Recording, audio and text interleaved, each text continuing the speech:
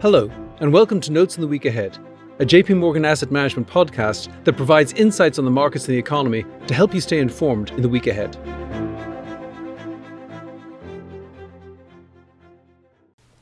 Hello, this is David Kelly. I'm Chief Strategist here at JP Morgan Asset Management. Today is February 6th, 2023. There's a slowdown lurking. It's currently hiding so well in the long grass of statistical anomaly that many observers, including the Federal Reserve, don't seem to notice it at all.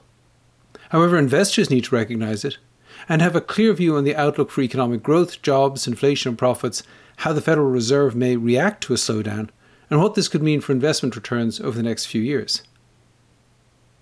Real GDP grew at a very healthy 2.9% annualized pace in the fourth quarter of 2022. However, this likely overstates momentum in the economy, and more importantly deflects attention from potentially weaker growth over the next few quarters. In particular, fourth quarter growth was boosted by surging inventories. Excluding inventory accumulation, real final sales grew by just 1.4%. The January ISM surveys of purchasing managers show that on average, businesses regard current stockpiles as being roughly appropriate, implying that inventory growth could fall back to average levels relative to final sales over the next few quarters. This could, on its own, reduce real GDP growth by 0.5% over the next year. The trade deficit narrowed in the fourth quarter, contributing a further 0.5% to real GDP growth. Given relatively slow global economic growth and the lagged effect of a high dollar, we expect trade to subtract from real GDP growth going forward. Outside of trade and inventories, we expect real consumer spending to grow only very slowly in the year ahead. The personal saving rate in the fourth quarter was 2.9% compared to 7.3% a year earlier, as consumers increase borrowing to try to maintain pandemic-era spending levels. However, this is likely not sustainable, and slower credit growth, along with slower job growth, should imply less spending growth in the year ahead. Home building will likely continue to fall, at least in the first half of 2023, reflecting the lagged impact of higher mortgage rates. Elsewhere, state and local government spending should rise steadily, although hampered by an inability to attract qualified workers. Business fixed investment could also rise steadily as companies try to substitute technology for expensive labour.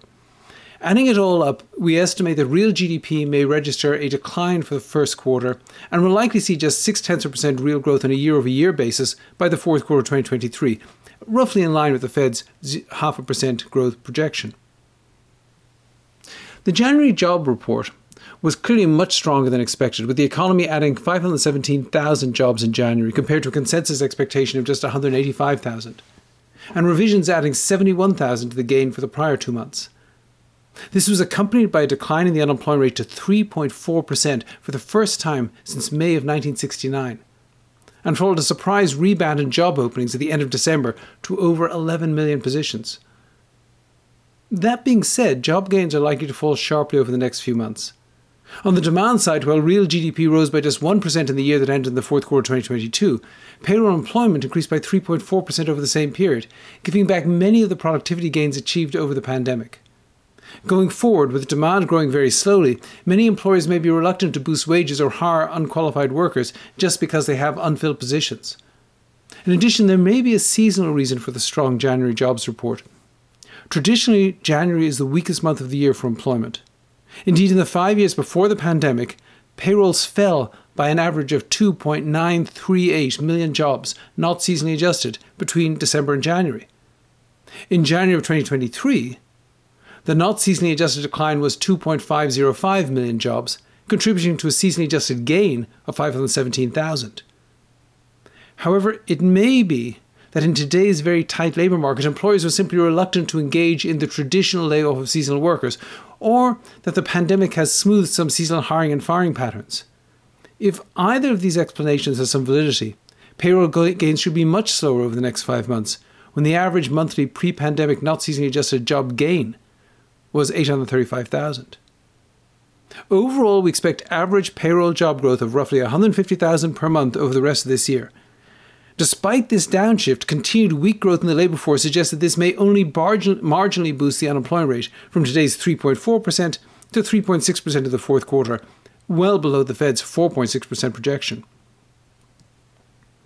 Despite a sharp slowdown in the growth of output and employment, a still super low unemployment rate may cause the Federal Reserve to worry about achieving their inflation goals. They really shouldn't.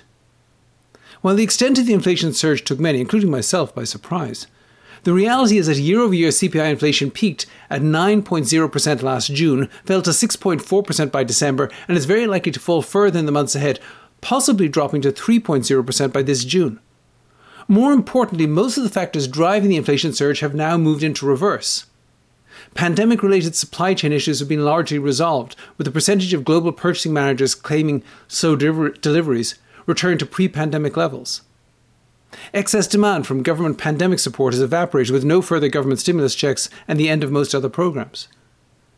The spike in global food and energy prices due to the Ukraine war has also subsided. Crude oil and natural gas prices have retreated to near pandemic levels, while the World Bank's Global Food Price Index in January was down 18% from its peak of last March.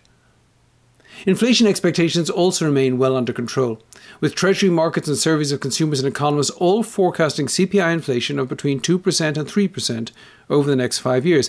Indeed, the only two remaining areas of concern are shelter costs, which are acknowledged to lag reality, and wage growth, which some allege is inflationary. On this last issue, it's really hard to see the point of the inflation pessimists. In January, the average hourly earnings of all workers were up 4.4% year over year in a month when we estimate CPI inflation was 6.3% year over year. This will mark the 22nd consecutive month in which wage growth has failed to keep pace with consumer inflation. And this, despite the fact that both employees and employers know that this is the tightest labour market in over 50 years. As a matter of economic theory, in equilibrium, wages can rise by the sum of output prices and productivity growth. Over the past 20 years, productivity growth in the non-farm business sector, that is, the increase in output per hour worked, has averaged 1.7% per year. So, in very rough terms, if you want to sustain an inflation rate of 6.3% year over year, wages could grow by 8% year over year. Anything more and inflation would rise. Anything less and it should fall. The reality of the US labour market is that despite an excess demand for workers, businesses are unwilling to overpay for labour, and workers, largely without the representation of unions and fearing an imminent recession, are willing to accept wage increases below the measured rate of inflation. If this is the case, then as CPI inflation drifts down in a slow economy, so will wage gains. Consequently, while we expect year-over-year CPI inflation to fall to 3.0% by the middle of this year, after a 0.5% month-to-month bump in January, it could meander up slowly for the rest of the year before resuming its descent in 2024. However, an inflation of 3.0%, which is taking its time descending to 2.0%, is hardly an economic crisis, and it does not warrant the Federal Reserve tipping the economy into recession in order to hurry its progress towards that 2% goal. Finally, on the issue of slowdowns, there is clearly a slowdown underway in profit growth. Through last Thursday, with 70% of the S&P 500 market cap reporting, S&P 500 fourth quarter operating earnings per share are on track to fall by 11% year over year. We expect this to be indicative of the year ahead, even if the US economy narrowly avoids an outright recession. Companies are facing higher interest costs, increased wages, a still high dollar, declining demand growth, and, for roughly 150 large companies, increased taxes due to the provisions in the Inflation Reduction Act. After a tough 2023, earnings could stabilise and resume growth in 2024. However, the hit to earnings will likely induce some further corporate caution in hiring and capital spending decisions, adding some drag to the economy. Given all of this, it would be wise for the Federal Reserve to avoid any further rate increases. By the summer, inflation will be down to manageable levels, and there's no particular risk in letting inflation drift sideways or down from there. The US economy is not a fundamentally inflation-prone economy today, any more than it was a decade ago. And it's simply not sensible to trigger a recession in order to achieve an inflation goal a little faster than it would have achieved it anyway. However, investors would do well to take the Fed at its word when it forecast further rate increases in its statement last week, or in Chairman Powell's assertion at his press conference that it would not be appropriate to cut rates this year. While futures markets are still pricing in a more dovish outcome, the Fed may well now feel its credibility is on the line if it doesn't maintain this track. If the Fed does push the funds rate to a range of 5 to 5.25% at its May 3rd meeting and holds it there through the end of the year, the risk of rising unemployment or an outright recession grows in late 2023 and into 2024. With no further fiscal help likely, and with small initial rate cuts undermining rather than bolstering business confidence, the Fed's hard line this year may result in a much softer line in 2024 and beyond. When they do begin to cut rates, they may find they have to cut them a lot. This is not a great outcome for the economy as a whole, and particularly for those families disrupted by job losses. However, it could ultimately turn out to be quite good for financial markets if, due to over-tight policy in 2023, 2024 turns into a year of further modest declines in inflation and a sharp reduction in interest rates. In summary, despite recent strong numbers in GDP and jobs, there is a slowdown coming, which should belatedly cause the Federal Reserve to reverse course. The policy whiplash won't do the economy any good, but it could benefit investors who are willing to position themselves today for an eventual return to a slow growth, low inflation, and low interest rate economy. Well, that's it for this week. Please tune in again next week, and if you have any questions in the meantime, please reach out to your JP Morgan representative.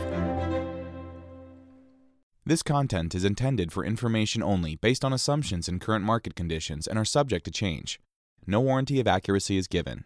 This content does not contain sufficient information to support investment decisions. It is not to be construed as research, legal, regulatory, tax, accounting, or investment advice. Investments involve risks. Investors should seek professional advice or make an independent evaluation before investing. The value of investments and the income from them may fluctuate, including loss of capital. Past performance and yield are not indicative of current or future results. Forecasts and estimates may or may not come to pass. JP Morgan Asset Management is the asset management business of JP Morgan Chase & Company and its affiliates worldwide.